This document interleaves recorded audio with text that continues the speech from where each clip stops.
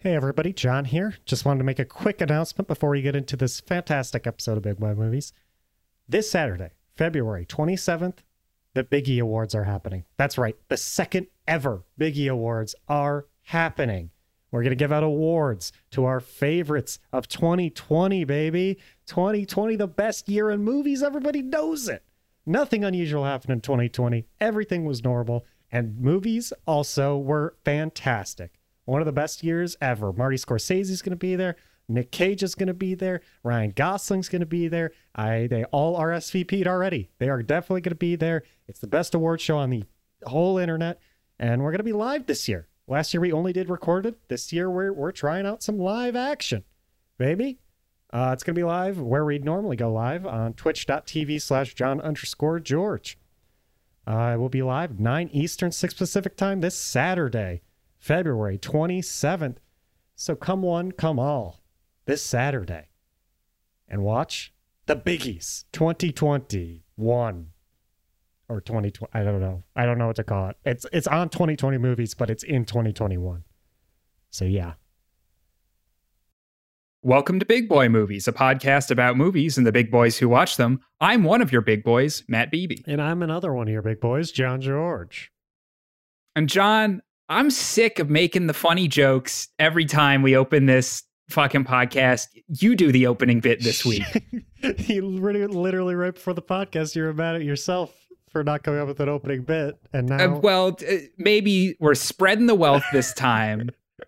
This time you gave me no warning. Do the funny joke. Well, this is improv comedy, John. Yes, and me. Okay. I don't... Did you see the Joker in the trailer for the Justice League? He said they live in a society. Yeah. He did say the big gamer term that we live in a society, which made me clap and cheer. I woke up all my neighbors because I watched it first thing in the morning. I did a standing ovation for a day straight, I think. Like, wow. I can't even remember that whole day, to be honest. It's like a blur to me, and that's because I was just standing up clapping for 24 hours straight. So clapping and cheering and really just living for the glorious timeline that we live in. This timeline, I'm going to say, is probably perfect because the Joker said we live in a society. Wow. In a movie, to be clear. That's crazy that just outweighs all the bad shit happening in the world right now, baby. Absolutely. Listen, all this stuff Zack Snyder found the cure for coronavirus and our political strife and all the hardships in the world, and it was having the Joker finally point out that we, in fact, live in a society. Yes. Wow. I mean, I'm already tearing up, to be honest. I haven't even seen the movie yet. I'm tearing up at the idea of a character that could point this out to us, let us know that we do live in a society, because it's Joaquin Phoenix played around with the idea. He got close. He said the word society in a speech a couple times. And Todd Phillips, he doesn't know what he's doing. Joaquin Phoenix, no idea what's going on.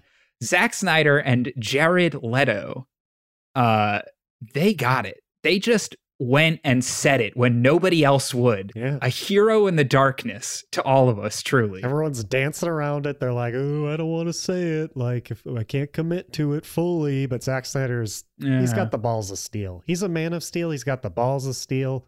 He can do whatever he wants.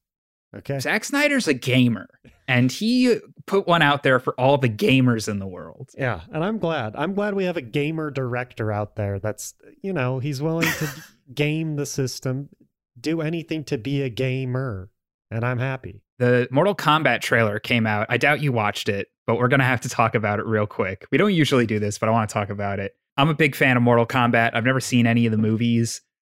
I think this movie could be good. My big problem is that the main character of this movie is named like Cole something or other. I can't remember his last name. It's a super generic name. He's just like a white guy who's an MMA fighter, and he gets sucked into the crazy world of Mortal Kombat. Oh, interesting. And I was just like, Mortal Kombat's about like lizard men and skeleton people and lightning gods. And the main character of our movie is fucking like Johnny Mayonnaise fucking coleslaw.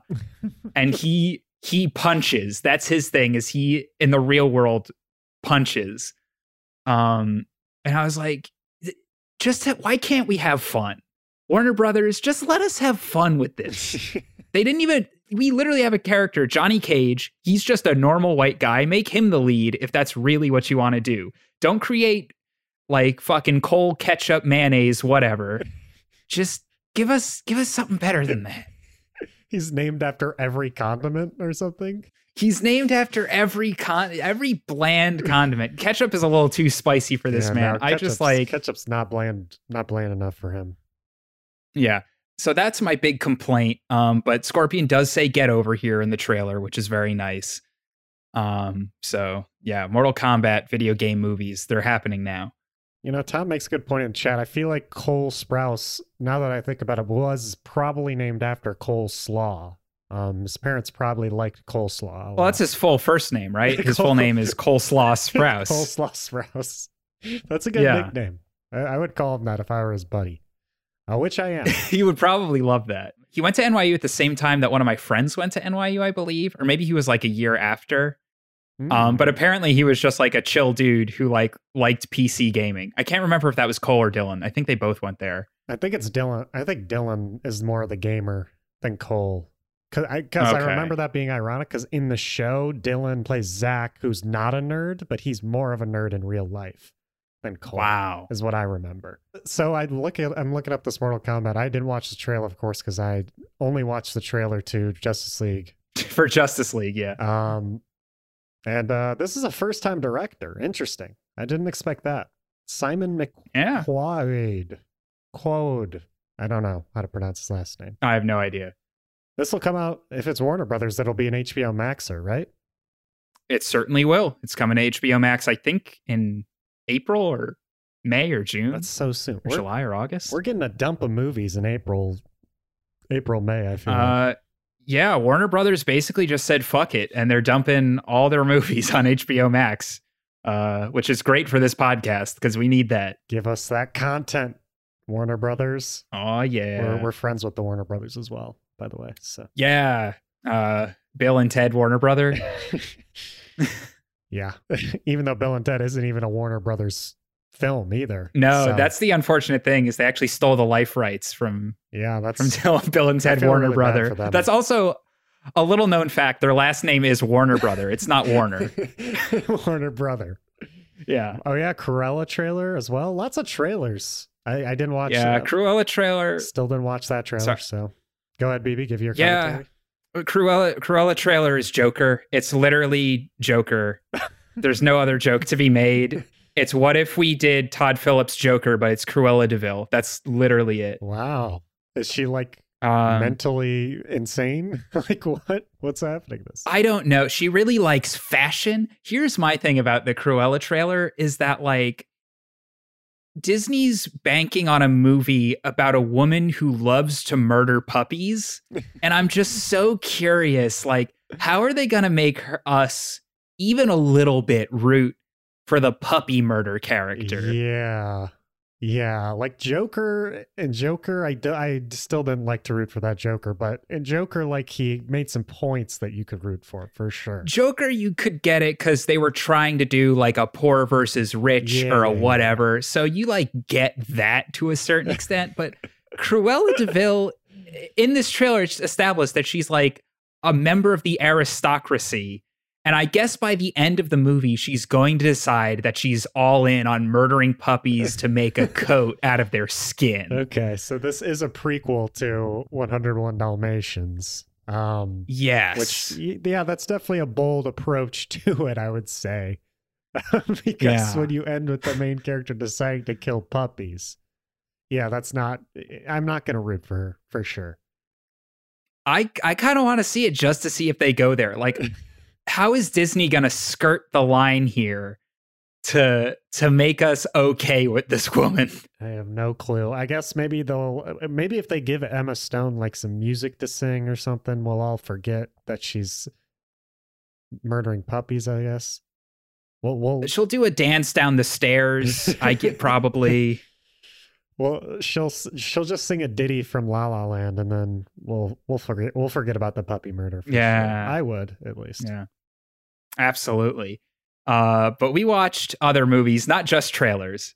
Surprisingly, we don't just watch trailers on this podcast. We also watched movies. So we're going to talk about full length feature films. I didn't even know they made those until like a week ago. Yeah. So I was eating those up. I was spending my whole life watching 3-minute trailers, and then someone told me like they had an hour and a half version of the trailer I had just seen, and I'm like, what? That long of an extended cut? Like they added so many scenes and shit. Like that's insane. It's like the director's cut of the trailer?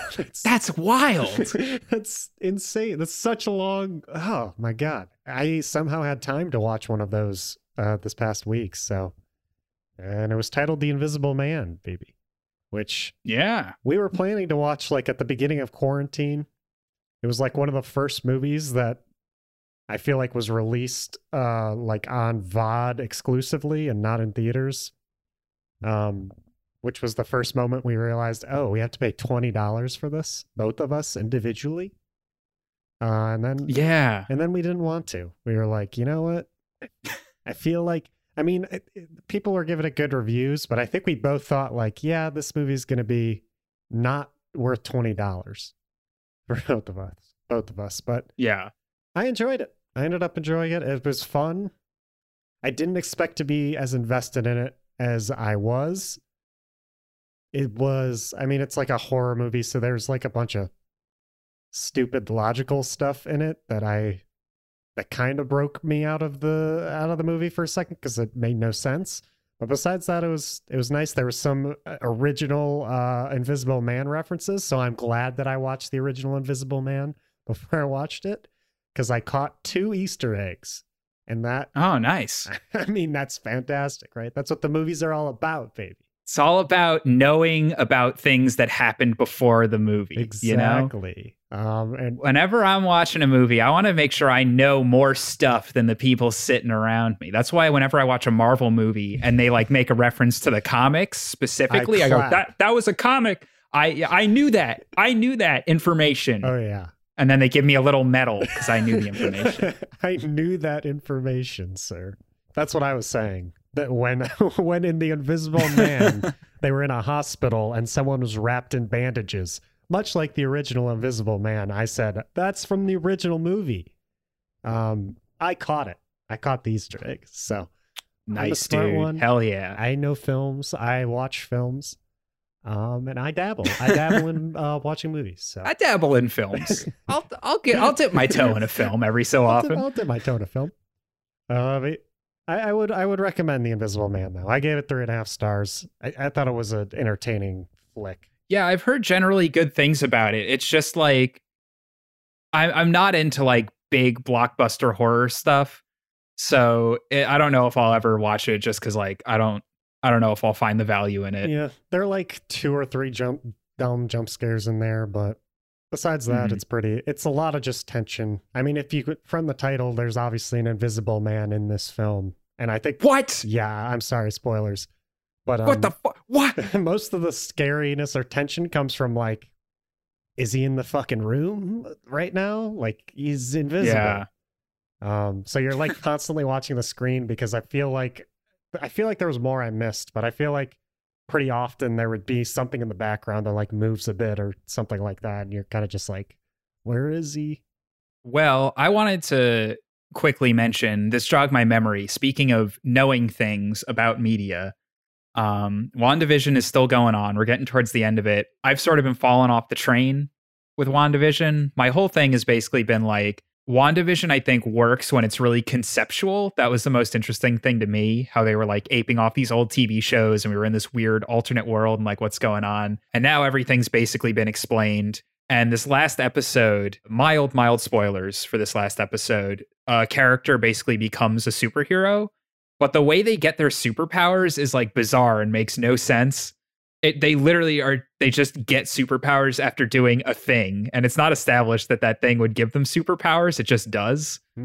And I was messaging our friend Charlie about it because we discuss every episode when it comes out. And I was like, why did she get superpowers after doing that one thing? He was like, oh, well, that person's a superhero in the comics. And I was like, well, that doesn't, they don't say that in the show. Like, well, it's a superhero in the comics, BB. So calm down. Yeah. Like, no one on the show is going to be, oh, because of the comic books, now you're a superhero. That makes sense. I got it. Yeah, I get it. So it's one of those things where the Marvel formula, I feel, is really keeping the show down from the potential I felt like it could have had. And there's a lot of stuff now where it's like just introducing characters and villains and all this stuff because they're comic book characters who are in established lore and not because it necessarily makes sense for the show. Yeah, they'll do some half-ass explanation in the last episode for sure. Oh, absolutely. I mean, Charlie pointed one thing out to me where he's like, oh, they briefly mentioned this thing. And I was like, that's not good enough. Like, making a brief mention of a thing that's kind of happening and then jumping all the way to full-fledged superpowers, like going from someone who's completely normal to someone who just is a superhero after like one random thing happens. It wasn't enough for me. So that's my WandaVision rant. I'm ranting a lot on this episode, but I got to get it out of me. I'm guessing that I didn't see this, but I'm going to guess that the person who becomes a superhero became a superhero by snorting Emergency, if I'm correct, the vitamin C powder. Yeah, wow. And are you sure you didn't see the show? I didn't. And BB, I don't think there's an explanation needed there. Emergency has an insane amount of vitamin C. Anyone would become a superhero if they snorted it. Okay? Oh, John, you're close. I got to say, you're way closer than you should be without having seen the show. She actually freeze dries a bunch of oranges and then powders them up and snorts those. Okay. And the vitamin C in the oranges is what gives her superpowers. And Great Monorail is asking if this is a sponsorship. It is. Emergency. Yes. Get your vitamin Sponsored C. by Emergency and WandaVision, surprisingly. I legally have to say this because I signed a contract, but Emergency will cure COVID. Emergency will cure COVID. It will give you superpowers if you snort enough of it. Mm-hmm. And I have to say that legally now because I signed my name on the dotted line. So, yeah. And they are paying us in Emergency and not in money, which is fine because I think I'm getting pretty close to those superpowers. Yeah, I am for sure. You got to try all the flavors out. That's the key. Your brain really has to reacts different to like the lime flavor. I don't know why there even is a lime flavor. Does it have that much vitamins? Does a lime have vitamin C in it? I don't fucking know.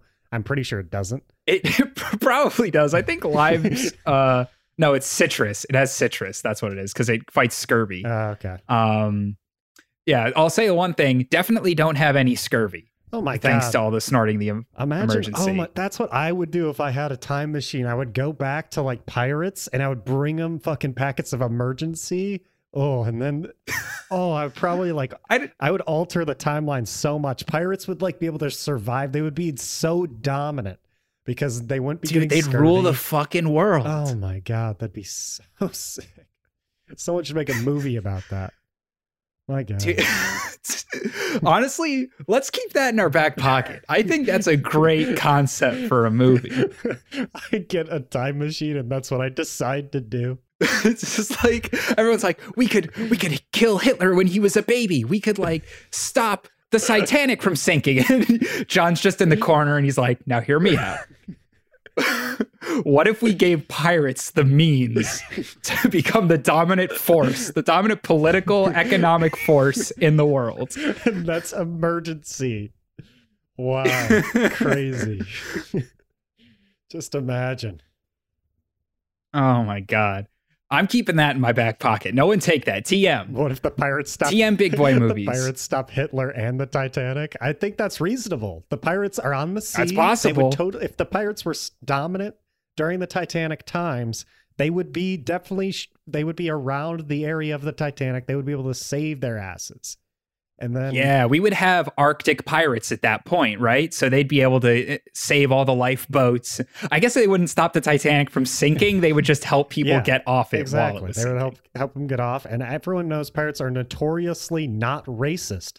So Yes. Obviously, Hitler would be too afraid if pirates were in charge to be racist and awful person. Yeah. So yeah, I think it could solve all the world's problems, to be honest. This is going to be explored in my screenplay called John George's Pirate Emergency. That's a good title. Jack Sparrow will not be there, though. I will not allow Jack Sparrow in this movie. We will not be giving Jack Sparrow emergency. I will tell him to walk the plank rather than get emergency. So, yeah, fuck that guy. I think we should move along because I also have to talk about another thing that's very important. John George, have you heard about the perfect double feature? Have you heard the legend of the perfect double feature? The one you had last week of Minari and Muppets Treasure and Island? Muppet Treasure Island? Yeah. Well, what if I told you, John George, there was another one? I found the second perfect double feature. Okay, I'm all ears. Is this like the perfect? This is second place, you're saying, or no? This is also perfect. Oh, okay. This is the legend of the second perfect double feature. Not second perfect as in second place, but just another one. Perfect one. Got it. Okay. This is the sequel.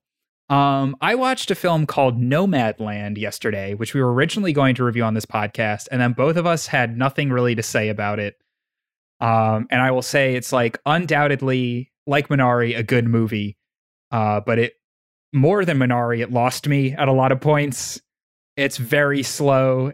It's very devoid of plot. It's Frances McDormand gives a great performance. It's really beautifully shot, but it's really nothing in a lot of ways. So you really have to be invested in just sort of the atmosphere and the tone and the aesthetic of the movie. There's not much to say on a podcast about it, mainly. Maybe just summed up. That would be the whole episode if we had one. So yes. That's it. But that doesn't matter because what followed it was about 5 to 6 episodes of The Muppet Show, now streaming on Disney Plus.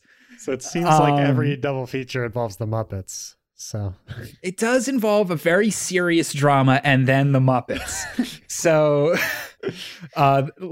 I think it was this weekend or maybe Friday. The Muppet Show is now officially streaming on Disney Plus, all the seasons. I just picked out a bunch of episodes that I wanted to see. I watched Steve Martin, John Denver, Julie Andrews, John Cleese, obviously Mark Hamill, and some other Star Wars people were on it. And it's just a really, really nice show, a nice follow-up to Nomadland. Really complements sort of the flavor of Nomadland with Gonzo catching a cannonball, which is a great bit on the Muppet Show. Always a great bit. I can't wait till your next double feature, which will be The Irishman and A Muppet Christmas Carol, probably. Absolutely. Well, the thing is, it wouldn't be the perfect double feature because I'm not that into The Irishman. Okay. I need like a really serious art house film where I'm like, yeah, that was good, followed immediately up by the Muppets. Okay. I'll try to get you some. and then we'll watch. You should just watch the Muppets after everything you watch, to be honest. After like every movie, it'll never not make me laugh or just make me feel good if I watch a Muppets thing. Yeah, Muppets is just people who hate the Muppets are either scared of them or stupid. Because I do know people who are scared of puppets, and I understand that. It's kind of scary. Are they alive? Are they real things? Like, what's happening? They're not puppets, they're Muppets. Muppets are real things. They're living beings. Yeah, and it's scary. Their skin is felt. How do they breathe? How do their hearts pump blood throughout their system? I don't get them. They're just another creature on this earth like us, John, and I'm tired of pretending they're not. Am I a man or am I a Muppet? The classic question from Great Monorail. And I heard someone once say that Muppet stood for man puppet, which is not true, but that's very funny to me. I think that's true. I think that's canon now. Yeah. The man puppets. The man puppets. We are talking about the kid detective this week, but there's another detective we're going to have to quickly address, namely the world's greatest detective and his signature catchphrase, John George. do you bleed? Whoa, a little bit of a stutter from Batman this week. Is he nervous? I'm really backed up this week. I need to know if you bleed, John George. You're really nervous about the idea that I don't bleed. You're nervous that I... Just let me have it, John George. Do you bleed? No, I don't. Fuck. But we do live in a society, and that's what I'm happy about, Batman. Oh, yeah. Oh, Batman just left. He did the thing where you look away and then he disappears. He's gone now. Yeah, I don't know where he went. I live in a one-room apartment, so I don't know where he could have vanished to. It's really impressive. Well, we got Snyder Cut predictions that we got to do because we're so close. We're about a month away from this big old Snyder load that we're going to be taking in.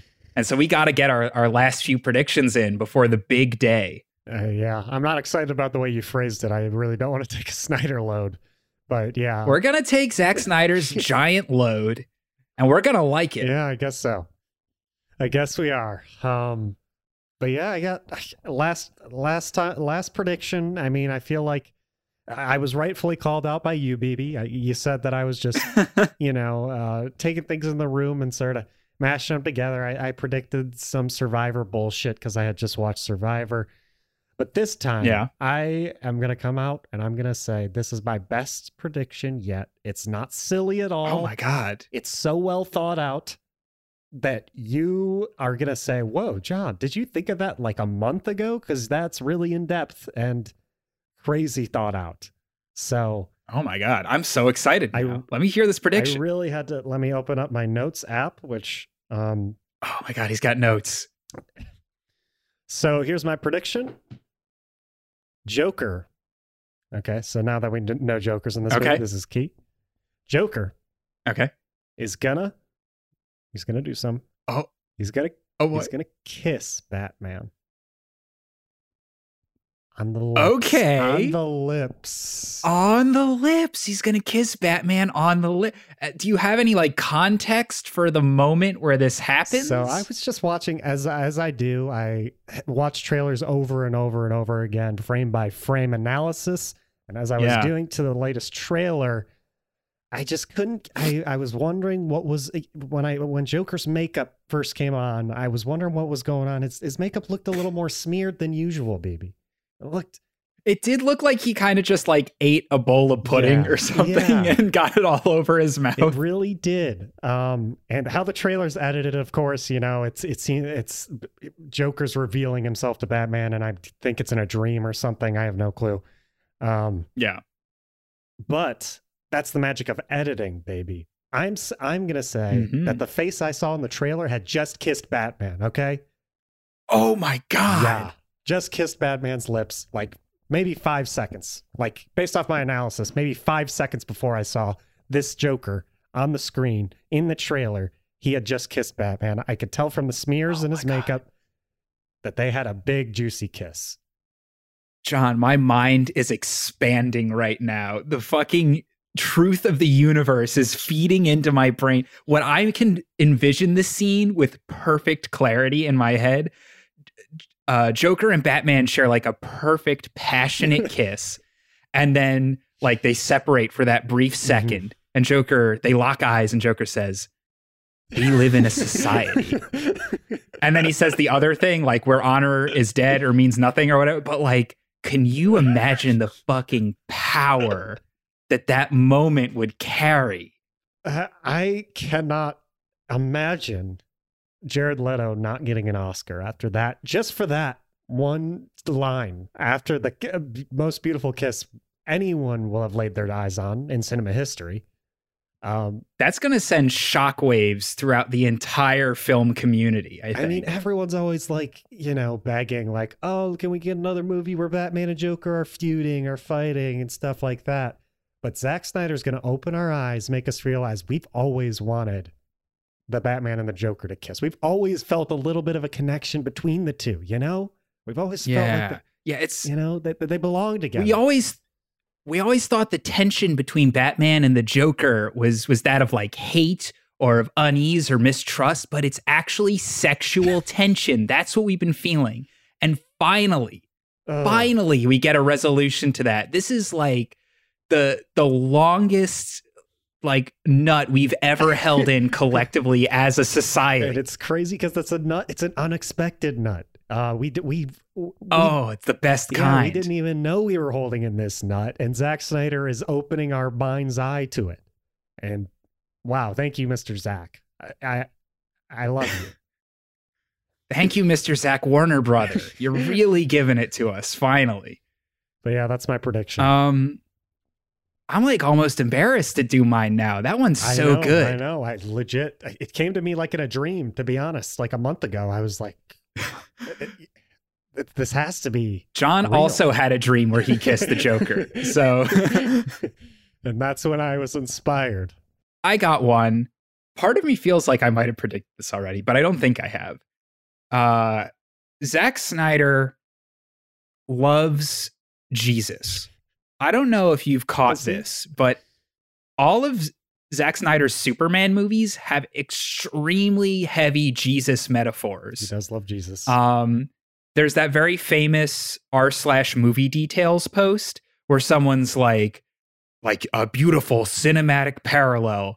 And it's like a shot from Man of Steel where Superman is like sitting in front of a stained glass window with Jesus on it. And they're like, because they're like Jesus. Wow. Get it? That's very movie smart. details. Really good, smart directing by Zack Snyder. Very subtle from Zack Snyder. There's another scene in Man of Steel where he like jumps out of a spaceship and he does it with like his arms outstretched, like in a cross kind of pose. And then, of course, Batman v Superman, where they like repeatedly call him a god or like refer to him as God or whatever. And I feel like it's all been too subtle for the normies out there. They haven't picked up on it. So Zack Snyder's going to go all in this time. And this movie, they're just going to acknowledge that Superman is a god. He is the Christian God, not like an incarnation. He is literally like in the Bible. It's him. That's who they were writing about. Okay. Yeah, I think this is good. It kept flying. I didn't even know these Jesus references until you've brought them up, BB. It clearly flew over my head big time. So I think this is a really good idea. So how exactly do we get to know that Superman is not only like a god, but he is the Christian God? And how do who they wrote about in the Bible, and how do like the Muslims feel about how do the other religions feel about this in the movie?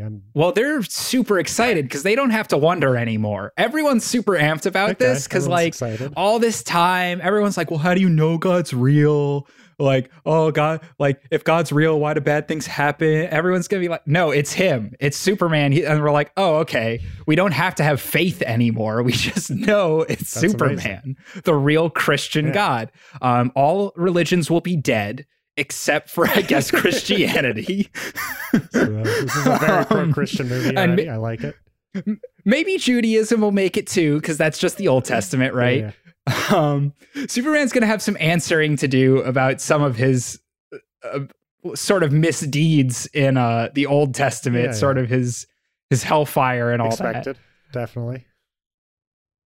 Yeah, and I guess there'll be a bit of mystery because he's not going to reveal who Satan is. That's going to remain a secret. I like that secret. I like it. Batman's going to ask him, be like, yeah, so who's Satan? And Superman will be like, I'll never tell.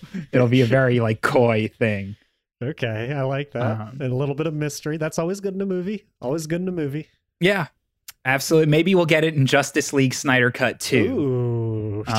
Doesn't there have to be a normal Justice League 2 first? Yeah, so what they're going to do is they're going to tell Zack Snyder he can do Justice League 2, and then they're going to kick him off that project and put someone else in. They'll direct it. Everyone will hate it. And then we'll get a second Snyder Cut of that Justice Somehow League. Joss Whedon gets the job. Everyone's like, why? Somehow. How didn't we just go over this? we just said you shouldn't hire this man, right? He's awful. Yeah. So yeah, Superman will be the real Christian God from the Bible. I'm marking it now.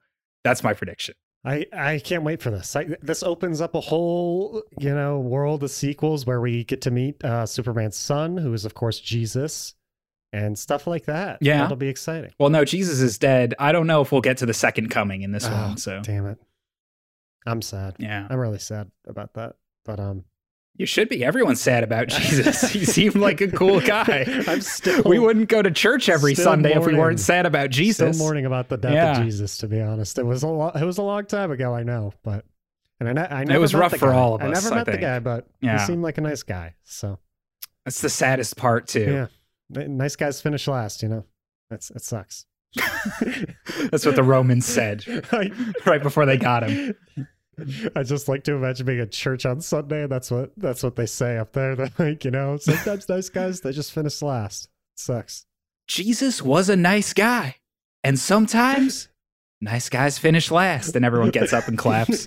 I'm a nice guy too. I agree. Yeah. I like this. I really wanted more Christianity in Justice League, so I'm glad. Yeah, we need more of it in movies, and thank God we're getting it thanks to my movie that I'm still directing with Gina Carano and Ben Shapiro. Yes. So, you know what else we need more of in movies, baby? We need more. What's that? Adam Brody in movies. We do. Star of The Kid Detective, the movie we're about to talk about. Yes. And now we've had an absurdly long intro, but it was necessary, I feel. Yeah, Kid Detective is a movie that you watched a few weeks ago and you're like, it was good. And then I watched it earlier this week and I was like, I loved this movie. And we decided to do an episode on it because I'm still so hype about it. But yeah, Adams Brody is great. But for some reason, while I was watching Kid Detective, I couldn't help but think that like James Marsden also would have been perfect casting for the lead of this movie. That's true. And I don't know why, but every time I looked at the screen, I was like, I could see James Marsden doing this. Yeah, I definitely could see that. Honestly, you said that and I agreed. I was like, yeah, they have some similar features, I guess, Adam Brody and James Marsden. Yeah, they look similar, but also I feel like they have a similar vibe, except for X-Men, which doesn't count for James Marsden. I wasn't counting that, really. I was mainly thinking of Sonic the Hedgehog. So Sonic the Hedgehog or 30 Rock or that kind of James Marsden. Yeah. But yeah, this is, if you haven't heard of this movie, I talked about it a couple episodes ago on Big Boy Movies, but it's a Canadian film. So we are, being a little diverse here. I like that, baby. Yeah, reaching out to all of our fans across the border in the Great White North. Of course.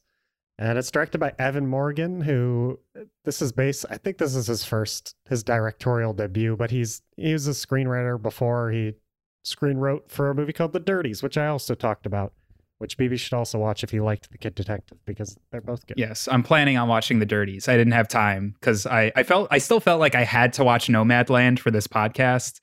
Just to give us an update. Even though we weren't going to do it, but it was just something I had to do. So that was my movie for the week. And I couldn't make the double feature Nomadland and then The Dirties. Are you kidding me? It had to be something Muppet related. Had to be the Muppets. It's a dark comedy. It gets dark. Just to warn you, it does get dark. Don't just see the word comedy and be like, oh, it's just a funny movie. No, it's a dark comedy. But it is hilarious at the same time. There's some just amazing lines in there. My God. Yeah. I don't even want to get too far into it in that regard because I really think the less you know about this movie, the better. So no spoiler-free section for you. But yeah, I want to do general.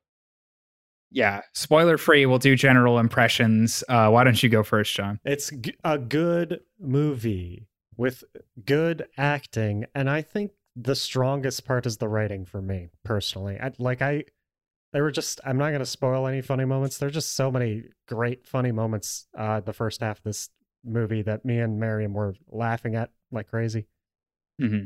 And then I'm a sucker for dark comedies, and I think throughout it's able to take a nice balance between those dark themes and the funny parts as well and feel real. And, the premise kind of feels goofy at times, but they're still able to make it serious at points, which I think is also a great achievement. Yeah, I think it's a good watch. Definitely check it out. Yeah, I loved this movie. I'm actually the more I think about it, the more I feel like I want to bump up my star rating. I originally gave it a 4, so bumping it up is just even more of how much I loved it. But yeah, like you said, it's a dark comedy. It's not necessarily a dark comedy throughout. Again, I don't want to get too far into that, but the premise is really brilliant. just like an Encyclopedia Brown kind of character who grew up but continued to be a detective, solving like random crimes for local people in the town. But yeah, I think you're absolutely right. The screenplay, I think, was so strong, especially with a mystery kind of movie. You have to have a really strong screenplay. I was thinking a lot of Knives Out with this one, especially with the way that they work in sort of the mystery and the big reveal and everything like that. And because it's Canadian, I didn't recognize a lot of actors, but I think they're all phenomenal in this movie. Yeah. It all just works so well tonally. It's so weird because it takes place in this very heightened world and grounds itself so effortlessly at the same time. And obviously, by the time you get to the end, it's completely grounded. It's an ending that you're not going to expect. Even if you go in knowing that it's an ending you're not going to expect, you're still not going to know it's like what the deal is. It's really incredible how they tie everything together. So yeah, I cannot recommend Kid Detective enough. I think it's probably one of my favorites that I've seen. I guess we're counting it as a 2020 movie, but I think this is going to carry me through 2021, like one of my favorites for this year that I've seen. Yeah, it's a 2020 year. It came out in like October, I want to say, or something. Okay. So it's been a while, but no one talked about it because it's a Canadian film, baby. That people are racist against the Canadians. They hate them. They hate those damn Canadians and their good movies. Exactly. It's upsetting. I did hear about this movie like via Letterboxd, because Letterboxd wrote an article and had like a podcast on it back in October. And I was meaning to watch it since then, and then eventually caught it in January. But yeah, this is a great movie. Just watch it. I guarantee if you like this podcast, you will like this movie. I think this movie fits our podcast audience very well. So yeah, watch it. Don't listen to the rest of the podcast if you haven't seen it.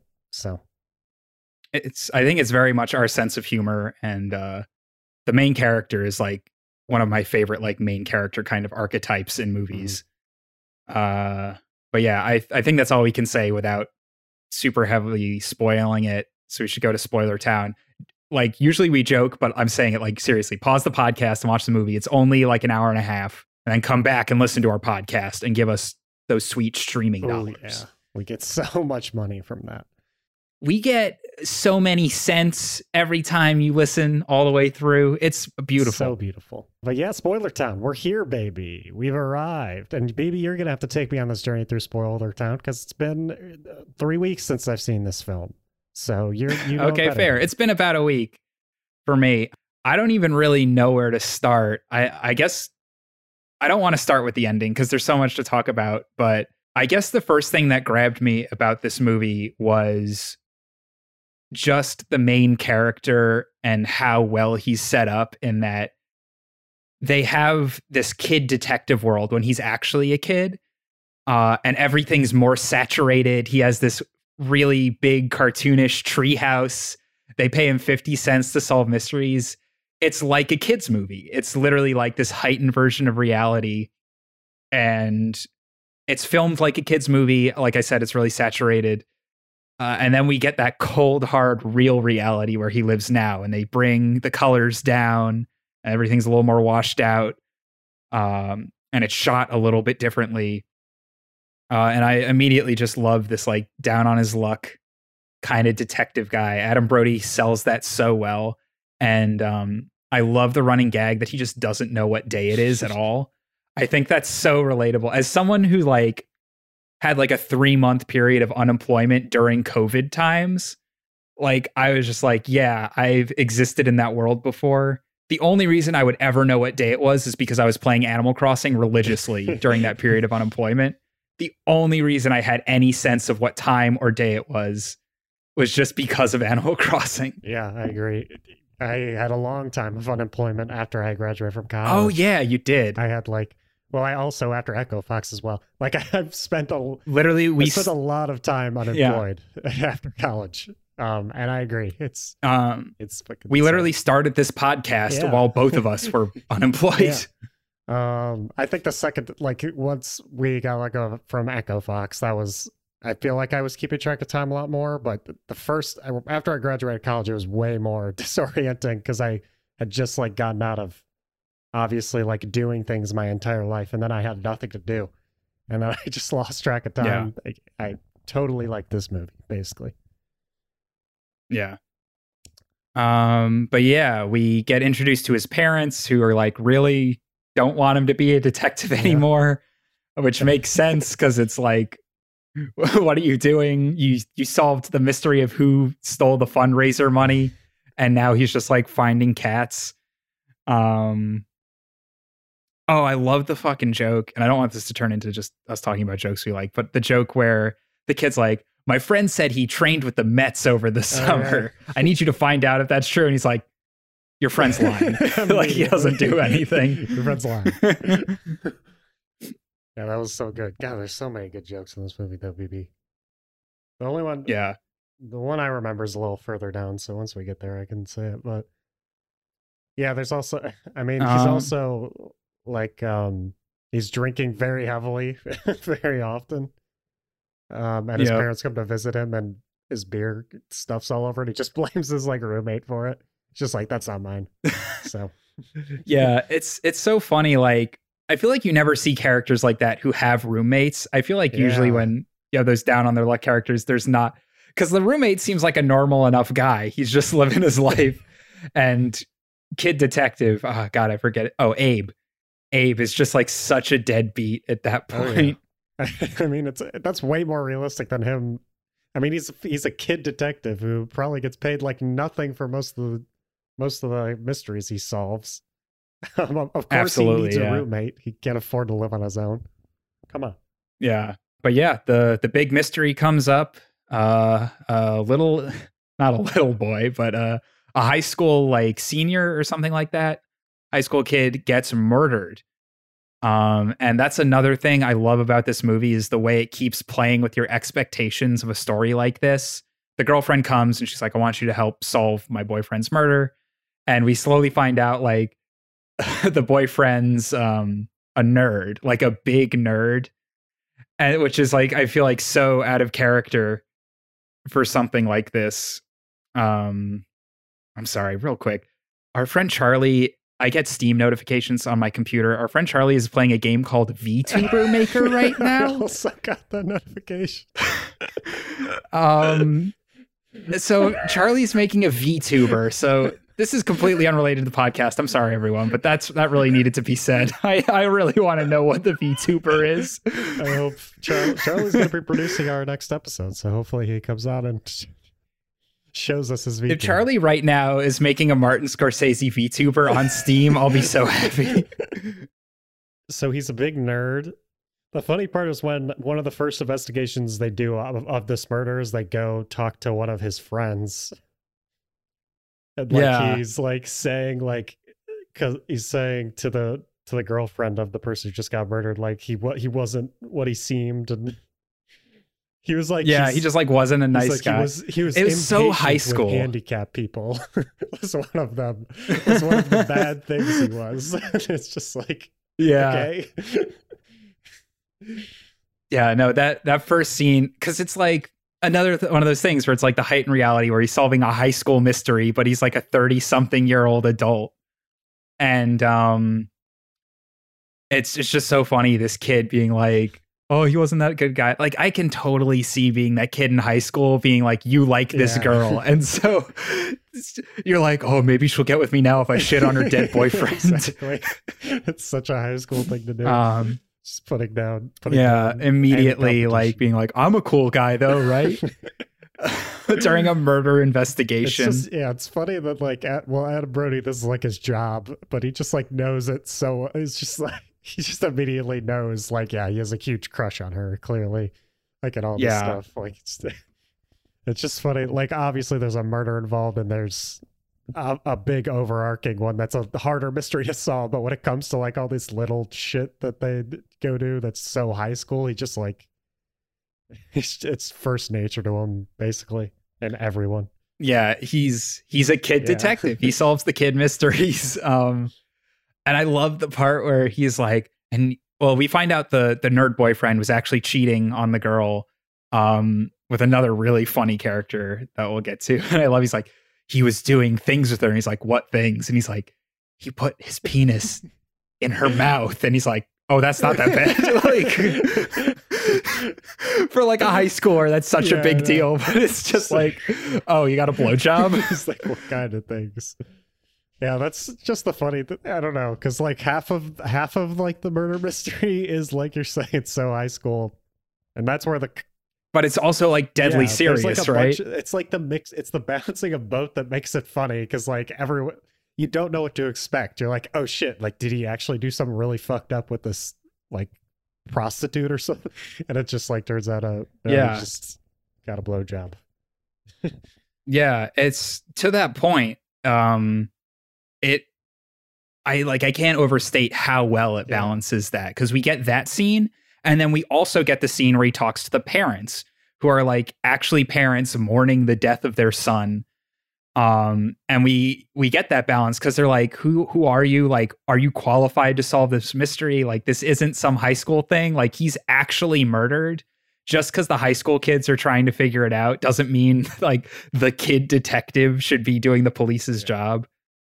And so that balance, it strikes so perfectly of bringing you right back down into reality after some silly scene of him hiding in a closet or whatever, which is another one of the great scenes in the movie. It's the closet hiding. It's just ridiculous in this movie. But yeah, it is a really good balance, and it's, I don't know, in a normal like wide release, like a very popular movie, I would expect not as much struggling out of Abe, but every time, like you're saying, with the parents or like anything serious happens, it's a struggle for him. Like, it's hard. He's legit having trouble being a real detective. And that felt really real. Yeah. And that makes the ending feel even better and more earned. Yeah. The character work with Abe is, again, another like pitch perfect thing where he's trying to recapture the glory days of being a kid detective while also being a real detective and like get people to take him seriously. And this idea that he so badly wants to be that real detective, that real mystery guy. And not just the quirky kid detective who solved the bake sale mystery or whatever.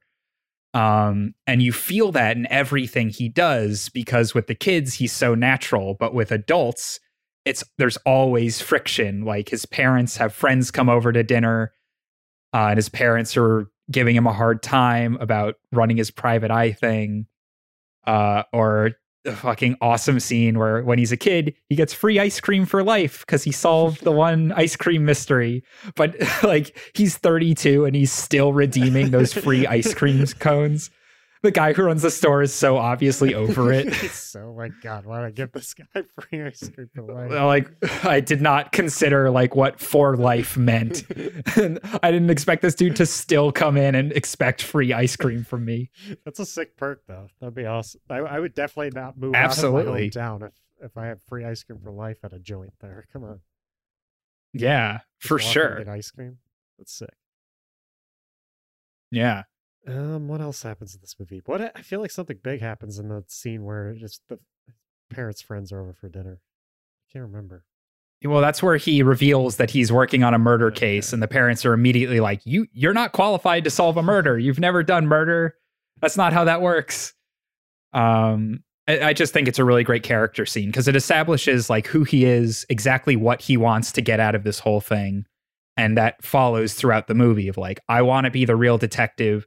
And in a lot of ways, he wants to, because he failed when he was a kid, right? It was the one mystery he couldn't solve was the mayor's daughter disappears and he can't figure out where she went. And that's the first separation of kid mystery and adult mystery. Like, kid mystery, someone stole my bike. Adult mystery, a girl was kidnapped. And it kind of has that gray area, right? Where it's about a kid and a kid he knew very well, but it's an adult thing because something actually very bad happened to her. And now we're in the future. It's the same situation. Mystery about a kid, about high school students, but a real world adult thing happened to him. He's like trying to overcome that sort of one thing that eluded him when he was a child. Yeah, I agree. God, now that Okay, so now that you've said this, and now that at the beginning of our review, basically we talked about the moments where we're unemployed, I'm now realizing I can relate to this movie a lot more than before. This Absolutely. movie's just full on about growing up, basically. Yeah. Which, as a 25-year-old person, I am still very much doing. I don't know how old Abe is in this movie, but I think he's like 30, maybe. I think he's like 31, 32, I think is what they say. Shoot, I accidentally moved our overlay. But yes, this movie is very. Now I really want to rewatch this movie again. You made me want to rewatch it. I'd probably want to rewatch it too, because I feel like there's going to be a ton I don't pick up on. Now that I know all the answers, there's going to be stuff I see. I think this has the potential to be my game night of 2020.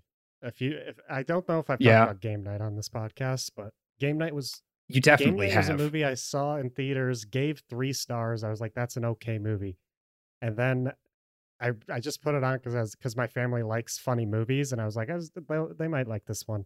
And then like the second time around, I just gave it 4.5 stars and loved it. So yeah, I think this could. I gave this movie 3.5 stars on my first watch. I think there was, I don't know, something missing for me, but I still liked it a lot, and I thought it was hilarious. So I want to rewatch it. I think this definitely has the potential to go higher in the future for me. Even after this podcast, I might bring it up to 4 stars. So yeah. So we go on. More mystery ensues. I guess we should talk quickly about the girl whose name I unfortunately forget. Caroline is her name? Caroline? Okay. Yeah, she is really great. She's also like such a great piece of symbolism. Like her character is so well established. Sorry. The way she's set up is like the innocent, like really pure high school student who gets straight A's and like didn't have sex with the boyfriend, and that's probably why the boyfriend was going to this weird prostitute girl. She's just so well set up because she's that innocence in a way that Abe lost when he failed the first time on that mystery. And so you sort of see she hasn't been crushed by the world yet, whereas Abe absolutely has. Yeah. So yeah, I was a big fan of her character as well. She's the pure.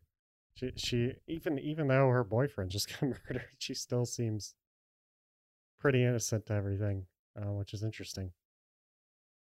Yeah, it is actually, like, now that I'm thinking about it, the whole like overarching theme of this movie is innocence lost. It's just like everyone basically can't be a kid anymore by the end of this movie. Yeah. And I guess we should go there because I feel like we need to. The ending of this movie. The fucking principal is a pedophile rapist who kept a girl in his shed for like 15 years or something, like 20 years. 20, probably 20ish, between 15 and 20. And not only that, but the girl he's been helping solve the mystery is the like illegitimate child of those two. So dark, Very like dark. so incredibly fucked up. I think but it works. Yeah, I think the main reason you don't see that twist coming is because you don't want to see that twist coming. Like that's some dark shit right there. Yeah, or you assume like she's dead, like the girl who gets kidnapped in the beginning, like you assume she's just that device, right? That she's just the one failure Abe had when he was a kid, but like she is the key to the whole thing. And the way that final scene plays out is so incredibly perfect. The only weird thing that's not at all going to knock points for me is he goes into the principal's house. He opens up the little box. He finds the picture of the girl in the tiger mask. And he hears the principal coming in and he goes for the closet because that's his usual hiding spot. And he's like, no, I'm going to get under the bed. And I really thought that was going to be like a learning moment for Abe, where the principal comes in, he goes, Abe, I know you're in the closet. And I was like, oh, if Abe just stays silent, like the principal will look in the closet and go, oh, I guess he's not here, and leave. And I was like, oh, this is going to be like Abe's big thing where he finally doesn't like fuck that up. But No, what they did was obviously like funnier. It worked. He was just like, no, I'm under the bed. And then he just gets out from under the bed. No, I'm under the bed. Yeah, that's funny. Yeah, that whole scene is. But the scene is so well crafted. Yeah, it's really well crafted. Like, no, it's so just chilling. So there's a lot of silence in the scene too. That's what I remember most about it. Is just like, it's like slowly killing you almost. You're just like, yeah, it's a slowly paced, like methodical scene. Yeah, and it's the scene where like they put it together so perfectly because the hits just keep on coming. Like, okay, the principal killed the kid, but not only did he kill it, he killed the kid because he was the one who kidnapped the girl, and he kidnapped the girl, and now the high school girl is his daughter, and that's why he killed the kid. And he pulls out the knife, and you're like, oh no, he's gonna kill Kid Detective, and then he kills himself, and you're like, oh my god. Like, it keeps unraveling. You're like, just every moment of that scene, I just didn't know what was gonna happen next. It was so perfect. Yeah, I definitely expected him to kill the Kid Detective. When he killed himself, I was like, what the hell? Yeah. Or like, I was expecting an ending where he jumps at the Kid Detective, and Kid Detective like has this really brutal fight with him where he barely escapes with his life and he has to kill the principal. And that's where he like gets in too deep. Or like, I expected the principal to kill himself, and then the police would come and be like, you were found in the principal's house where he was murdered. You must have murdered him, Kid Detective. And then like it ends with him going to jail, which would be fucked up. But no, they don't even do that because that's too obvious, John. Obvious. I think so often this movie makes so many decisions that like I just never would have expected it to make. To be honest, I think that's one of the best parts of it. Is just and didn't expect it at all. Sorry, go on. Go ahead. But yeah, the final reveal, which I want to talk about, which again is so perfect, where he sees the principal kill himself, he immediately runs the fridge to like chug a beer because he's so unnerved, and then you see in the refrigerator that grape soda, and you're like, oh no, like, oh no. And he goes out in the shed, he finds the girl, she doesn't say anything, which I think was perfect for that scene. And then of course he has to call the mom, where he's like, I found her, and she's like, my cat's a boy. Just the slow realization from the mom.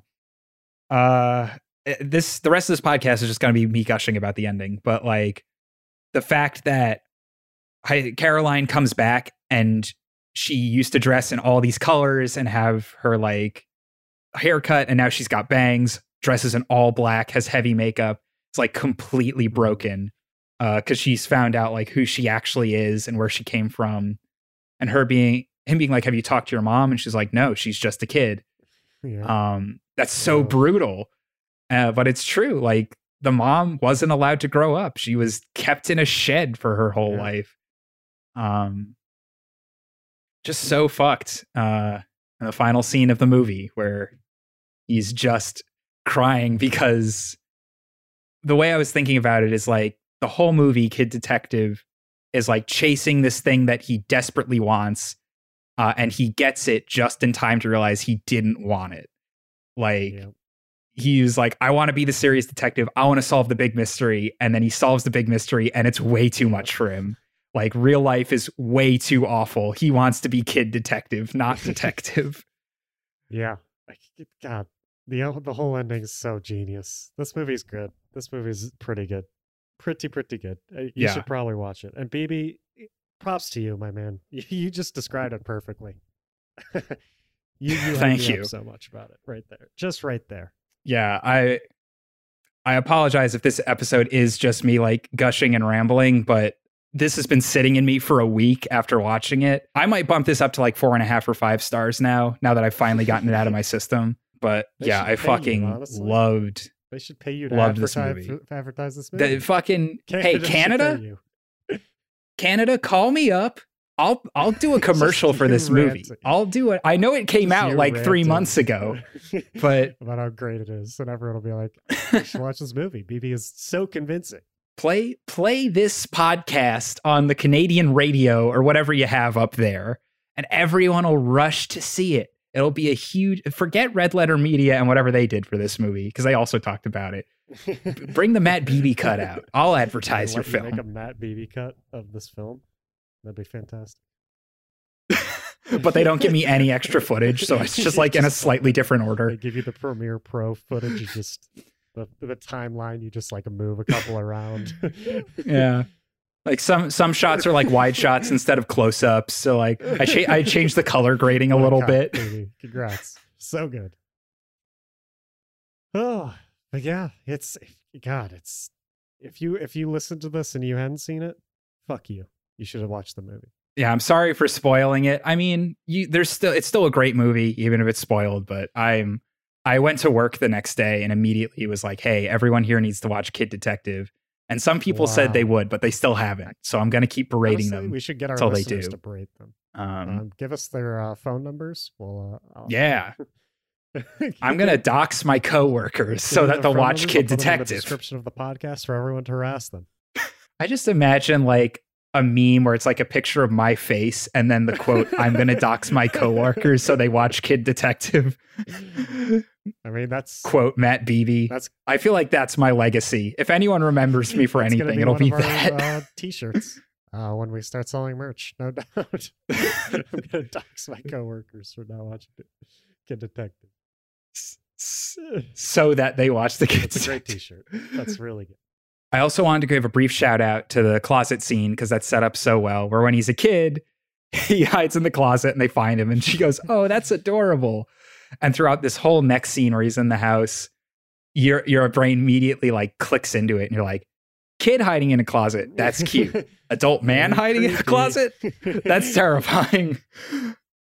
And the hard cut that they have, basically like he sneezes, you expect the moment where the girl opens the door and she screams and whatever, but no, he sneezes, hard cut, he's at the police station. I thought that was such a brilliant edit. It tells you exactly everything you need to know. We have to stop the podcast now because I have some really strong feelings to work out about that Batman Joker kiss. So Biggies next week. We should mention that real quick. The Biggies are next Saturday, twitch.tv/John George at 6 PST, 9 Eastern time. It's live. Yeah. It's going to be super fun. It's the Biggies. They only happen once a year. This year it might happen twice because it might be a normal movie year, but fuck that. Tune in for that. And until next time, stay big, you beautiful people.